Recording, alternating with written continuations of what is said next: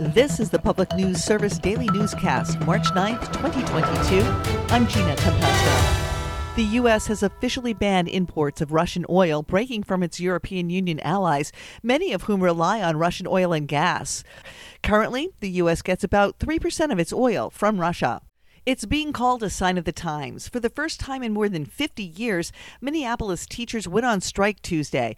Backers of educators on the picket lines say beyond the specific demands, the movement reflects the morale of teachers nationwide. More on what's at stake. Other demands from Minneapolis teachers include smaller class sizes and culturally relevant support for staff members. Matt Pulowski, who serves as a teacher mentor in the district, says educators have made huge sacrifices to meet the needs of students during the pandemic. It's been a rough ride. We are fighting for a better future so that our morale can improve. And educators say the district has the resources to meet their demands, but the superintendent has cited lower enrollment and inadequate education funding as roadblocks. St. Paul avoided its own teacher walkout this week with a last-minute agreement. The labor issues have spurred calls for state lawmakers to use Minnesota's large budget surplus to boost school funding. GOP leaders say the focus should be on taxpayer relief. I'm Mike Moen. Meanwhile, the first hospital security officers in Rhode Island to unionize successfully signed their first contract, and they're urging other New England workers to organize. Security officers, parking lot attendants, and security associates at Women's and Infants Hospital in Providence joined 32 BJ Service Employees International Union. SEIU's security division represents more than 3,000 employees in Massachusetts as well. Scott Malloy, officer and member of the bargaining committee, says the hospital workers have gone a long time without a pay raise to match the inflation rate, and this contract includes at least an 8% raise for each member. It's a comfort that this department's never really had. We now know that we have support when we need it. If something goes wrong or if there's something that we come across in one of our shifts, we know that the union is going to be there to back us when we need the protection and we know we're in the right. There's been a renewed interest in union membership in recent years after declining in the past few decades. In Iowa, cleanup continues from last weekend's deadly tornadoes. Currently, homeowners can use their own appraisers in establishing a claim. But going forward, a bill in their state legislature would give that right exclusively to insurance companies. Christopher Rance, a lobbyist with the American Adjusters Association, says that property owners who felt shortchanged would have no choice but to go to court. Most people can't afford to do that. They certainly can't wait for 2 years to go through the litigation process of fighting with their insurance company. Opponents worry the proposal would strip the right of property owners who have seen their fair share of recent disasters. This is PNS.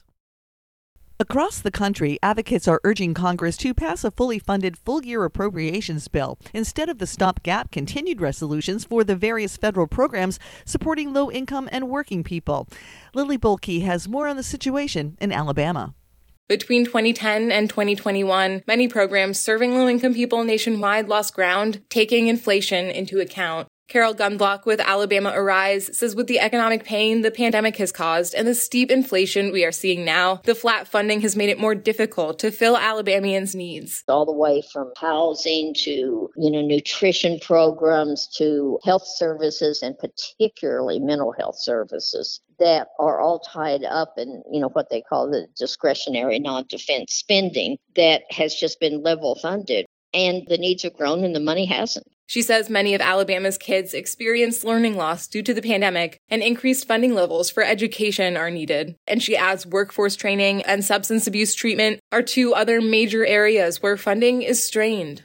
Medicaid funds a majority of nursing home operations across the country, and new legislation in Connecticut aims to spend those dollars a little bit differently by making sure they make their way directly to patients receiving care. More from Emily Scott. Medicaid funding allocated through the state pays for about 74% of nursing home care in Connecticut. The bill asks nursing home managers to provide summaries of how they're using Medicaid dollars to support patients, including feeding, bathing, and administering medication. Anna Doragazi with AARP Connecticut says the goal is accountability. to help understand how funds are disclosed on nursing home cost reports. And it's been really difficult for advocates and policymakers to try to parse out, are these fair prices? Is this the cost of doing business? And is all of that happening at the expense of resident care? Healthcare associations have expressed opposition to similar bills, saying this type of requirement discourages providers from using funds for facilities management, which could drive down the quality of care. And in Utah, state officials are also looking to leverage some federal funds a little bit differently, using money from the bipartisan infrastructure bill on a new wildlife crossing pilot program that focuses on the safety of not only wildlife, but motorists as well. Here's the story.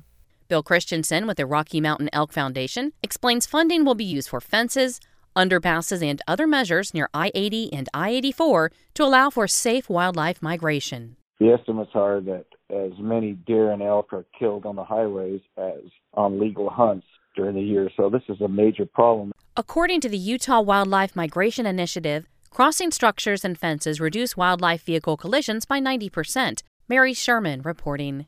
This is Gina Tempesta for Public News Service. Find our trust indicators at publicnewsservice.org.